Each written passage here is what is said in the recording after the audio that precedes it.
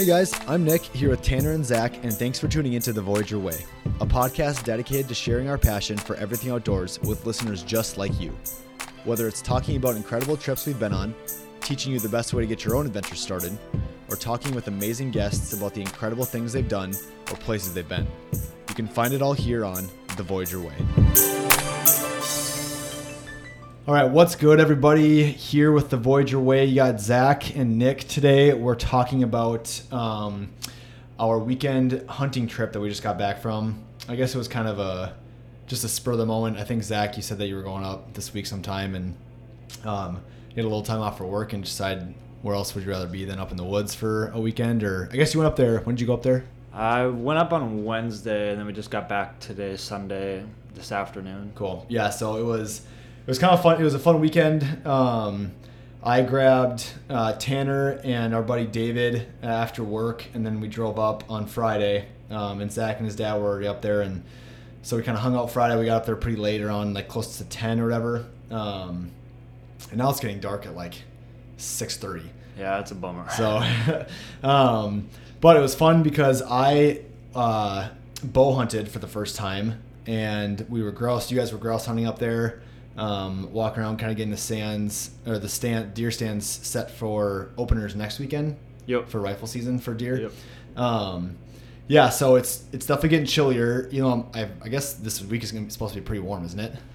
Yeah, we're looking at the temperatures. I think it's supposed to like get back up into the 60s again. Which can you touch on a little bit about like how temperature affects like deer hunting? Yeah. So I guess it affects different types hunting in different ways, but I mean, like if there's like a big cold front coming, so like if there was a day like, and it was 60 is kind of extreme for November now, I guess. Yeah, right. But like if it was like 50 degrees and then the next day it was going to be like 10 degrees or something like that. Okay. In the morning, those are really good times to hunt because there's that big change in temperature, and the deer can tell that like the temperature is going to be changing. Oh, okay. And so they'll start moving even before more. It happens. Yeah, so they'll start doing more movement and doing more feeding because they know that it's going to be colder. And so they'll kind of try to find as much food as they can. And so looking for those kind of like temperature drops are always really good. If it's too hot, kind of like us, if it's too hot, we don't like to really do anything. They kind of don't like to do anything either. So they'll just kind of chill out. Maybe move a little bit, but right now it's also getting into a time of year where it's a little bit harder to predict what they're going to be doing. They're going to be moving a little bit more because they're getting into the rut, which is basically talking about like their breeding period that they have. Okay. And so the bucks are going to be on their feet, kind of moving around more, looking for does and chasing them around and then fighting other bucks to kind of claim their territories and the different does in the area. Cool. And so almost all of the land, or a lot of the land up there is public land, right? And so how does that work with like if other people want to hunt in kind of the same areas that you are in? Is it kind of first come first serve, or you guys are like familiar with the people up there and so you just kind of stay in your own little sections, or how does that work? Yeah, we've been going up there for quite a while now. My grandpa started going up to our cabin when he was I think 18 or so as well, and so now we're kind of on like our third generation of people up there. And so, yeah, our neighbors, we've known them for a long time as well. And so we kind of know, like, where everybody, like, hunts. So we kind of keep to our own, like, areas. Gotcha. But, I mean, it's public land, so, like, we don't have a claim to it. So, like, if somebody wanted to, they could hunt there. But it's kind of just more out of courtity of the other hunters that we kind of just leave each other to our separate places. Yeah, gotcha. It works out really well. Nice. So, this weekend I did my first bow hunt when I just sat in one of your guys' stands. Yeah. And so that was definitely it was cool how simple it was, because I've been practicing my bow pretty, I guess since I moved up here from the cities, not as much, but when I was down in the cities, like almost every day for like 2 months, I was kind of getting after it at the range. So I felt confident enough, and I just bought a target this weekend, which is super cool. It's like now kind of up there, especially you can just throw the target anywhere and just practice. So I like that a lot more than I thought I would. Here in St. Cloud, you can't shoot in the yard, which kind of stinks, but I guess safety-wise, it makes a little bit of sense. But I knew I was pretty confident in my shooting ability for like 20 to 30 yards. Anything over 30 would probably be too far. I wasn't as confident, so I wasn't even going to risk it. But yeah, all we did is when we were driving up, this weekend to your cabin. We just stopped at a gas station that just said like you could buy licenses here or whatever. I think it was like $35 or something like that. But there's different licenses you can buy in there, because like David got a sportsman's license that is like called pretty all encompassing. Or so the sportsman's license, if I remember correctly, that one is just like a combination of a small game and a fishing license. Oh, gotcha. But maybe deer, because the guy said that he had.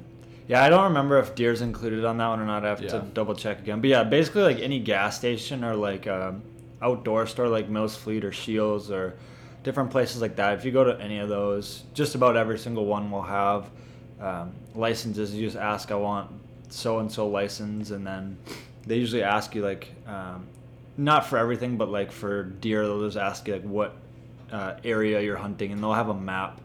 They'll have one there you can look at. Yeah, okay. And it has like all the different zones, and that's just more for like, so they have it for record to see like how many people bought tags for this area, gotcha. And then how many people got deer in this area. You have a tag for that area, you can still get a deer in a different area with that same tag. Right? Yeah, because people still travel around to hunt and do that kind of stuff. But when you so after you shoot a deer, you have to register your deer. Oh, you do? Okay. Yeah, so you fill out your tag and you attach it to your deer.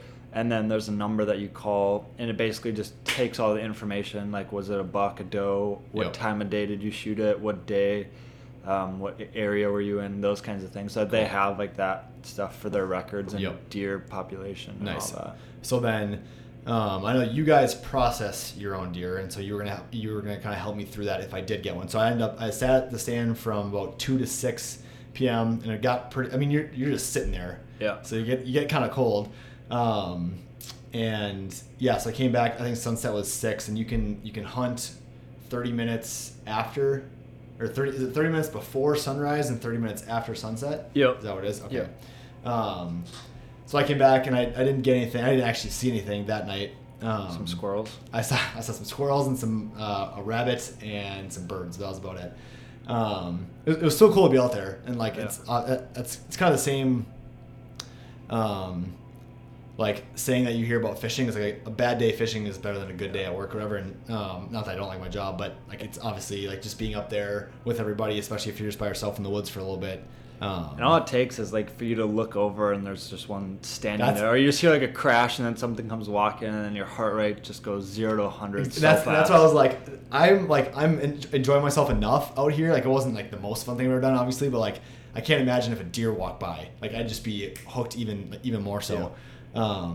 And so I kind of wanted to, some of the guys I listen to like podcast wise and just get their content is like they do a lot of spot and stalk, whereas that's where like you see an animal through like binoculars or something, and then you just go and like try and stalk it and like creep up to it enough. But Minnesota, it's kind of tough because it's so wooded.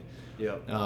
Yeah, and I mean up where we are too, where you were hunting, there's a large wolf population too. So like they're always on the lookout for these predators around. Yeah. The snow's a little crunchy, so it's hard to do that. And yeah, you're in close proximity, so they can likely hear or see or smell you much earlier than you'd be able to probably see them. Have you seen any wolves up there? Yeah, we've seen quite a few up there. Because I think it was David on our way up was tell us about how they were in some stand and like they saw wolves like just run right by their stand, like super close. Yeah, we've had that a few times where they've kind of run under the stands. We've seen them just kind of walking through the woods. We've heard them howling a few times as well. There's been a couple times where they've got like stolen. They've stolen your deers that you've shot, right? Yeah, that might have been last year actually. There was somebody in our group had shot a deer and we were following the blood trail. I don't think they got a super good shot off on it, and so the blood trail was kind of spotty, and so what we were going to do is wait and then look for it again in the morning to give it some time to kind of let it do its thing. And the next morning we went back to where we last found blood, and we noticed there was a bunch of wolf tracks, and they were like leaping and running after this thing. Really? And yeah, they ended up getting the deer. Oh, jeez. Can you just like picture that in your head, like how nuts that would be? Like that's why a lot of people who are like hunters and that like they get a bad rap for like killing animals and all that kind of stuff. It's like it's pretty crazy out there in the wild. Like when you watch some videos. I know there's a viral video right now floating around. It's like a zombie deer. It's like got half its back missing, so you can see like its shoulder blade and stuff moving. It's like, yeah, dude, very resilient. Yeah, just nuts. But yeah, so I got a little bit of hunting, and that was awesome. And then you also, Scout did some of his first, was it grouse hunting? Yeah, so my dog Scout, he's a retriever lab mix, and he's 12 weeks now, and so he's been up there actually 3 times already grouse hunting. Oh, nice. Okay. And so I just wanted to do as much training as I could. I had some time off, do as much bird training with him, and then just walk around and see if we could find some grouse.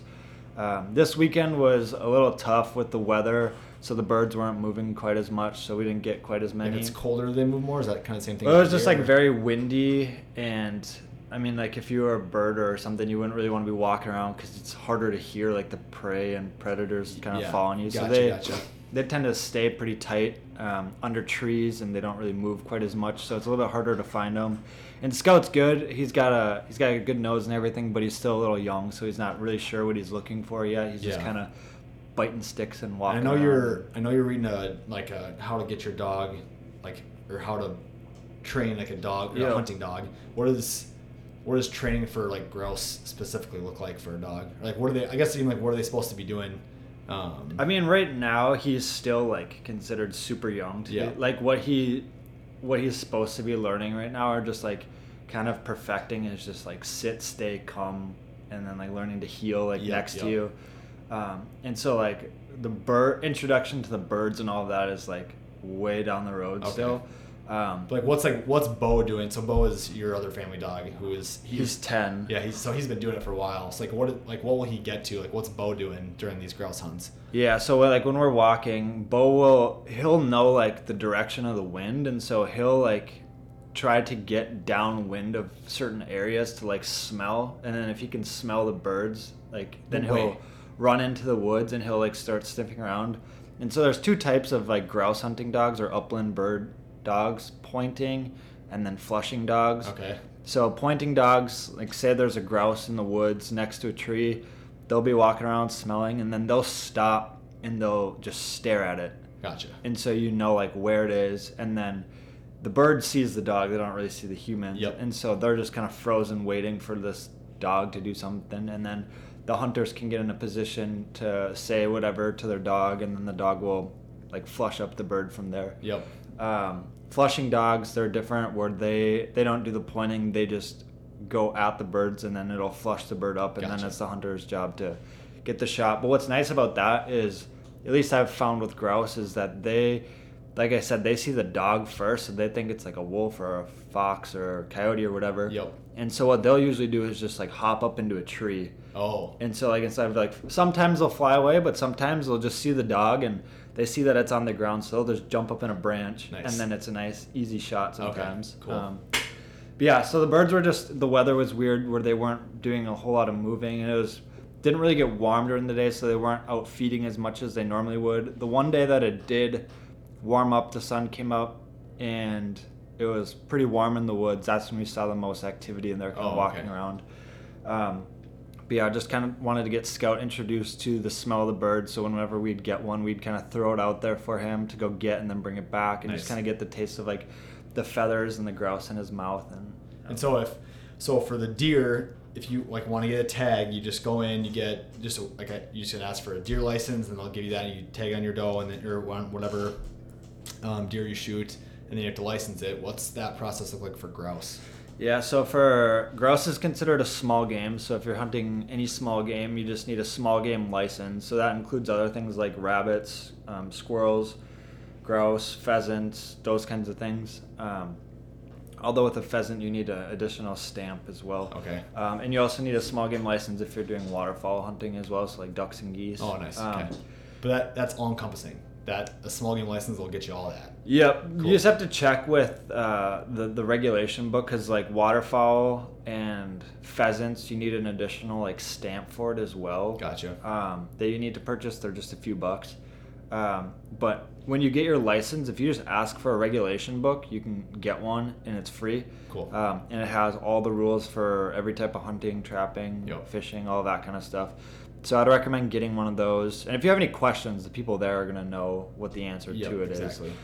Is. There's some kind of limit with that stuff, right? Yep, yeah. So it'll say in there like what your daily limit is. So for grouse, for example, it's 5. you could shoot 5 grouse a day, and then there's a possession limit. So I think we talked about this in a previous episode. So your daily limit's what you can shoot that day, but then your possession limit is how many of those animals or fish or whatever you can have in your possession at any time. So if I already had like 7 grouse in my freezer at home, I couldn't shoot the 5 grouse that day because then I'd be over my possession limit. Gotcha. Unless you like had other people to take that kind of. Is there any other hunting season other than grouse and deer right now going on, or is it pretty? Yeah, I don't know when it ended, but there's like a fall turkey hunt. Ducks, geese, waterfowl, that's still going on right now.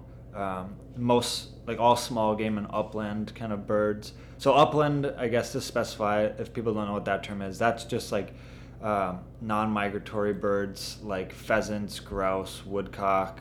So they're staying here all year. Yep. Okay. And they don't go in water as well. Oh, okay. Or I shouldn't say non-migratory because woodcocks migrate. They don't like live in water like waterfowl. Gotcha. Okay. So what all hunting do at your deer shack that we were up at this weekend? What do you mainly just do grouse and deer, or is there other stuff up there that you hunt for? Yeah. So when my grandpa originally started coming up, and my dad as well, and uncles and everybody, they kind of just came up for, maybe they'd come up once or twice for grouse hunting, and then they would come up for the couple weekends of deer hunting, and that was kind of it throughout the year. Gotcha. And then as my brother and I kind of grew up, we kind of started doing more up there throughout the year than just those seasons. So like right now we go up and do a lot of grouse hunting and small game kind of hunting as well. Yep. And then right around now in November, we do the deer hunting as well. In the winter, if we go up there like before January, we'll maybe we'll walk around with the gun maybe, and if we see grouse, we're not like seeking them out, it's like an opportunistic thing. Yep. Otherwise, we're just kind of snowshoeing around, walk around. I mean, like you said, it's like thousands of acres of public land up there, and so there's a lot to explore and just kind of roam around. Yep. So we're not always hunting, I guess, but doing that. And we've recently found a lot of really cool fields full of like berries in the summer. So we'll go up and get like blueberries, raspberries, those kinds of things. And then there's some really good fishing up there as well. So it's kind of all encompassing throughout the year. But it kind of just started with the hunting seasons, and then we've kind of slowly expanded it off of that. There's plenty of stuff outdoors to do up there. Yeah, and exactly. The kind of the cool thing about that shack, like your deer shack up there, is it's very like bare bones. Very. Yeah, it's like, well, do you know the dimensions of it? It's like small. It's like a little bit bigger than your living room, pretty much. Yeah, it's like, I've heard the dimensions multiple times. I don't know what it is. But so it's a small, just a rectangle, just a shed that's like 100 years old, right? Yeah, I think it's over 100 years old. They had originally built it, the loggers in the area built it just as like a very bare place that they could stay. And then when my grandpa and his family kind of started coming up here, they found that it was for sale, and this was in the town. And so in the winter, they put it on like skis and then pulled it out to where it is. No way. And then dropped it. So yeah, I think we've been going up there for like 60 some years, but the cabin itself is like over 100, but it's basically just like it's made out of like the wood from around the area. Yeah. So it's pretty cool. And we've kind of had to redo some things and kind of retrofit it kind of to fit our needs. So. Yeah, because there's no running water. There's a furnace in there, like a stove. Yep, a gas stove. Gas stove. A gas burners, like grill, and like for food, so you can make food up there. That's all good. There's just an outhouse, so when you have to go to the bathroom, that's what you get. And definitely when it gets colder, especially around like deer hunting season, I guess for people who don't know too, bow hunting for deer is way longer than like rifle season. Yeah. So bow, when was opening for bow? Bow hunting was like, I think it's usually like the second weekend of September. Okay, all the way to the end of the year. September 14th or something like that. Yeah, so all the way to the end of the year. So a good 3 months of that. Yep. And a rifle is just like 2 or 3 weeks, isn't it? Yeah. So a lot less time to kind of do, like, to get that done. But There's a lot more people hunting those weekends though, because like there's a lot of people who just go do the rifle hunting and then that's it for their week. So what's the largest number of people you've had up at the deer shack? Because it's your family, like your extended family, and then another couple of our family friends that go up there too with you guys. What's the most you've ever had in that small little? It's been cabin? In the teens. Really? Yeah. So yeah, our sleeping situation in the back of it, like the back half of this is like bunk beds, and then there's like a table in the middle, and then the like gun racks, stove, that kind of stuff towards the front. And yeah, so going back to like the sleeping or like the cabin, it's funny because the bunk beds are set up and so it's not well insulated because it's so old, and if we took off the walls it'd be a lot more problems than probably we'd want to have. So down at the floor is a lot colder than up at the top, especially because with that furnace going, all the heat's up top, and so like the people who sleep on the bottom bunk, it could be like super cold, see your breath kind of cold, and then up top it's like way too hot to be in a sleeping bag, like just ridiculous. I think your dad said that like when it was like negative 40 one time when you guys were up there, it was like an 80-degree difference between, and the shed's like maybe 12, 13 feet tall. Yeah. It's like up at the top, it's 80 degrees different than it is at the bottom. Yeah. Which is absurd. Yeah, that was super cold weekend, and it was like you didn't want to do a whole lot outside. It was fun to walk around for maybe like an hour or two, and then you come back and warm up. But yeah, the difference is just crazy, and so there's always kind of a debate about what the temperature needs to be set at each night, because if it's too hot, the people up top are just so uncomfortable, but if it's not hot enough, the people at the bottom are too uncomfortable. So it's kind of trying to find that balance. But I think the most we've ever had is probably like 12 people, maybe 14. Jeez, that's so many. If there's too many people for the bunks, then we have some cots that we can put out, but then it kind of limits the amount of space you have to travel to get outside if you have to go to the bathroom in the middle of the night. So it's like as big as your living room. Like that's how big the deer shack is. Yeah. And so I guess, so when I went out hunting this weekend, it was like I got out there around 2 and I came back around like 6, or I left around like 6, so like a good 4 hours. Is that pretty like standard, or what? Like I know because you usually go out in the morning, pretty early in the morning, and then you go out like in the afternoon. Just kind of depend on the day, as like for how long you sit there, or what is it? Especially when it's like that cold, I can't imagine. Like it was probably in the 30s when I was out there, right? Yeah. I mean, and like the biggest thing is, even if it's not that cold, you're not moving. Like you want to be as still as possible, so that if a deer comes by, you don't startle it and you get a good shot off. So like you're just not moving for hours. Like you're gonna get cold, even if it is like 40 degrees. You know what I mean? Yeah. So I can't even imagine if it's like 0 and you're sitting out there hunting. Like I guess you got some warm stuff on, obviously. Yeah. And since I was bow hunting, like you have to be a little more mobile probably to be able to bow hunt than you do like with a rifle. So you can kind of pack on the layers, obviously, but I think to answer that, it kind of depends a little bit on like the time of the year. So like I know like for most bow hunters that I know, and for myself, they usually don't go out quite as much like at the beginning of the season because a lot of times like the bigger target deer, like the bucks, are less active during the day. Like it's still really warm. Gotcha. And so they do a lot of their feeding and stuff at night, and so not really until like in the last week or two, and then going forward for the next week or so, the deer aren't really moving, or the bucks aren't moving a whole lot during the day until right around now. So a lot of people kind of limit the amount of times they'll even go out and like disturb their stands until like this kind of period, because they want as little disturbance in like human interaction as possible. Yeah, but I would say like 3 or 4 hours is maybe typical. Like I know around this time, with not knowing when the deer are going to kind of show up, some people will sit like all day. Like if it's a nice day, they'll just sit from morning to evening and just like pack snacks, and then they'll kind of eat throughout the day. Jeez. But yeah, otherwise like you said, you can shoot about a half hour before sunrise and then a half hour after sunset. So getting out there and then sitting for the first 3.5 hours or whatever in the morning, and then doing the same thing in the afternoon. Yeah. And so I know I just said that I'd be comfortable shooting like anywhere from like 10 to 20 yards for like bow hunting, or like 20 to 30 yards bow hunting wise. What's like the range for like when you're rifle hunting for deer? Like, yeah. What do you think? That also depends a little bit on what the hunter's comfortable with. Yeah. So in Minnesota, there's kind of where your stand is, because if it's like super woodsy, like you probably won't get a shot more than 40 yards or 50 yards. Yeah. Yeah. So also to keep in mind, in like different parts of the state, you have to use different guns. So like in the central part here where we are, it's like shotguns with slugs, but then like northern part you can use like actual like rifles, like 30-06, those kinds of things. And so the ranges vary a little bit with those as well. So like with a rifle, I think some people, like I would feel comfortable probably shooting at like 100 yards or less. Like I probably wouldn't even see a deer further than 100 yards anyway. Yeah. So yeah, it also depends on like the terrain you're hunting as well.